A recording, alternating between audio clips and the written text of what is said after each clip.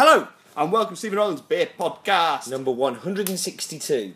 Interesting fact about number 162. I wait with bated breath. 162 is the number of games a baseball team plays in the Major League Baseball in America. Ooh. Interesting fact. I'm like a font of knowledge. Excellent. This week we have an IPA. I like IPAs. Yeah. From Howling Hops. Had anything from them before? Not had anything from them before. I had a dark beer though, so I'm kind of refraining judgment because I'm not good at judging the dark beers because I don't like them. So it's always hard to tell. Yeah. What do we think of the branding? I rather like their branding. It's a bit, I don't know, it's a bit a divisive one. It's distinctive, and in some ways I like it, and other times I look at it and go, no, it's a bit too silly for me. It's a bit cluttered. Yeah. There's a lot in there. There's a lot going on that front part of the label. Yeah, I like the colours. It's an unusual set of colours to see. And they have different colours themed for each one. Yeah. So, it's. I'm not sure. They've got a distinctive style, and that's definitely a plus point. The Howling Hops, are they very hop driven in their beers? Yes. Yeah. Surprisingly, they are based in Hackney Wick now. They were founded in 2011 in the basement of the Cock Tavern in Hackney. Mm-hmm. So 2011, and in comparison to a lot of London breweries that started out in 2011, they haven't kind of exploded in terms of volume and stuff like some of the ones at that time have. Yeah. In 2015, they moved out of the basement and got a place in an industrial estate in Hackney Wick. They opened up that summer the first tank room in the UK, I believe. So that's 10 tanks where you actually take the beer comes straight out of the conditioning tanks for you to drink. Okay. It's meant to be an amazing vibe in there, an amazing place to drink beer. Right next door to the Crate Brewery as well. I've heard great things about in terms of drink at their brewery as well, and not made it over there yet. So that's definitely one that I hear good things about. But their beer doesn't tend to travel that much outside London, I find. Okay. So just going back to the label, I picked up the bottle. I very much like the texture of the label. It has a really nice texture on it. It's It has got a nice texture. yeah, it's a very nice texture. I really like that. That's a nice touch. Nice touch. That's what it did there. Texture touch. Sharp I am. Sharp as a tack. No, I really like the feel of it. Smelling the beer. Yeah. It smells very IPA-ish. 6.9%, a little on the high side maybe, but we shouldn't complain because it's part of a subscription that we pay a flat fee for.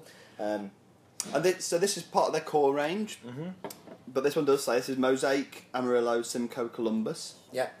And I would guess that that's going to be changing a little bit from year to year depending on what they've got available. So, they're fairly standard hops you can get hold of, though, isn't it? There's nothing there that's obscure. No, but I think breweries do. They're very much driven by what's available, and if you get a bad harvest of one thing, then they'll move on to taking something else that can fulfil the role. Mm-hmm. I think it's one of the reasons you see a number of breweries don't put on their IPAs what they've got because they'll switch around other things depending on what's available to try and get the same flavour. Yeah. So I get the impression these guys are moving a little bit more into that idea of it's an IPA, it's always going to be shift a little bit, but we'll tell you what's in it. Mm-hmm. It's no bad thing. Smells good. Yeah, no, the smell is exactly what I'd expect. The taste, it's very thick. It's got a very glupeous feel to it, a very 6.9 feel to it. And I'm tasting lots of the alcohol. Are you? Yeah. Okay. I really am. I mean, it's not a bad thing, but I'm tasting the alcohol, and I think it's a beer that could perhaps benefit from being a shade lower percentage. Like, it's a little bit too much for me. I like the hop balance. I think the hop balance is interesting. It makes it fairly distinct. It's not your standard IPA, but that gloopiness and the burn is just a little too much for me. I really rather like the thickness of it. There's a little bit of alcohol there. I agree. I do think they've got a really kind of juicy quality out of the hops, and that's always something I enjoy in IPA when somebody manages to do that.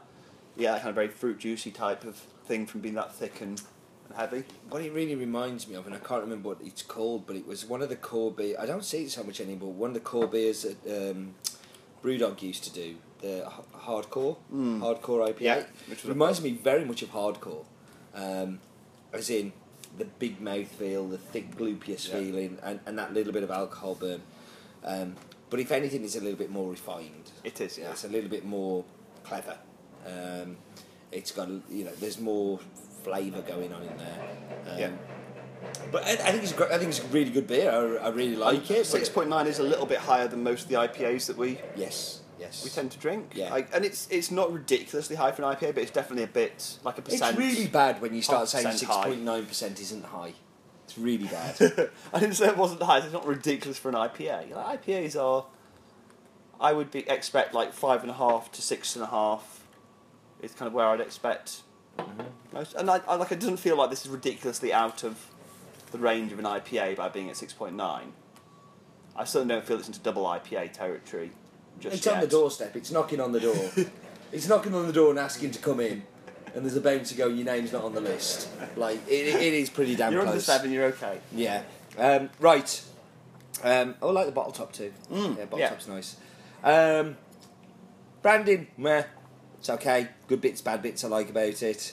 Beer itself, good bits, bad bits I like about it. I like the flavour. I think it's a very intelligent IPA. It has lots of different things going on in there. I don't like the alcohol burn on it. It's a little too much for me. And that maybe it would be better if it was even more chilled. We only chilled it for about half an hour, and I think maybe a little bit more chilled. That viscosity may have dipped down a little. But all in all, I think it's a good beer. I like it. I like it more than last week's. And I gave that 7, so I'm going to go 8. I kind of actually agree. I don't know whether it's you and your powers of influence, but as I go a little bit more, I'm getting that alcohol a little bit more. Don't know if that's a bit warming up a little bit, maybe picking on that a bit more. It definitely isn't in balance with the alcohol part of it. It doesn't feel... It feels a little bit too much for me. But I think it's interesting. I don't think it's a great IPA, but I think it's an interesting IPA. I certainly like how they've used the hops. Yeah. And I would definitely be interested to try more stuff from them and go and drink at the brewery, definitely.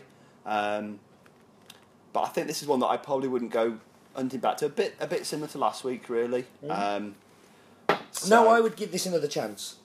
I would give this another chance in a cask situation or in a more chilled situation. I would give it another chance.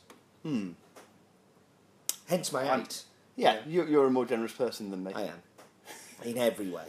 Yes, but I'll be mean. I'm going to go 7.5 then. Okay. Because just to be meaner than Steve. Yeah. No, listen, it's okay. It's a good beer. I think it's very solid. I would buy it again. I wouldn't be adverse to having another drink of it in a more social situation than in my office as I'm running out the door to go to Rwanda. Yeah. There's lots of good beer there, I hear. It's the place to be for good banana wine. Banana wine? Yeah, they brew wine out of banana skins. Ah, okay. And all the men get drunk and all the women do the work. It's pretty much what happens in Rwanda. Wow. Certainly when I went in 2009, that's what I saw a lot of happening. So they brew it in big buckets by the side of the road. Okay. You can buy it and they'll just get a Coke bottle and fill it up. Fill it up and... It's like nail polish remover. It's freaking horrible.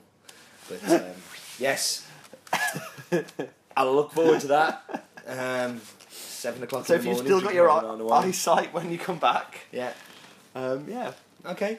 We'll find out next week. So yeah, I guess... actually, before we do that, should we talk about your beers that you're going to be tasting this afternoon? Oh, yeah. So this will be maybe a little later to the party than some people, as we're actually recording 6 days in advance. Mm-hmm. We have got a bottle each of the Cloudwater DIPA Volume 4, Volume 5. Yep. Which we're looking forward very much to trying, apart from you, who's going away, but drank them last night. Yeah, I managed to find 2 at Tilt yesterday. Yeah. The last 2, they picked them up yesterday afternoon and they'd sold out by 8 o'clock. Yeah, Otters Tears were very kindly got me some, and they'd also sold out within moments. Apparently there were people queuing at the door to get in to get them. So that's crazy. I mean, Cloudwater are doing a great job. You will have your own experiences with it, but for me, I preferred number 5 over number 4. Yeah, I've had a few people say similar ones. Yeah, and I preferred the two mixed together. As over the number 5 on its own. Over number 4 and number 5, yeah, the mixed together they were better. The general consensus in Tilt from everybody who'd had it was that number 5 was their favourite, apart from my 20-year-old son, who decided that he liked number 4 because he likes to be contraire. I can't imagine where he gets that from. No idea. So anyway, yes, we should that's one to look forward to. We should drink up and shut up. We are done.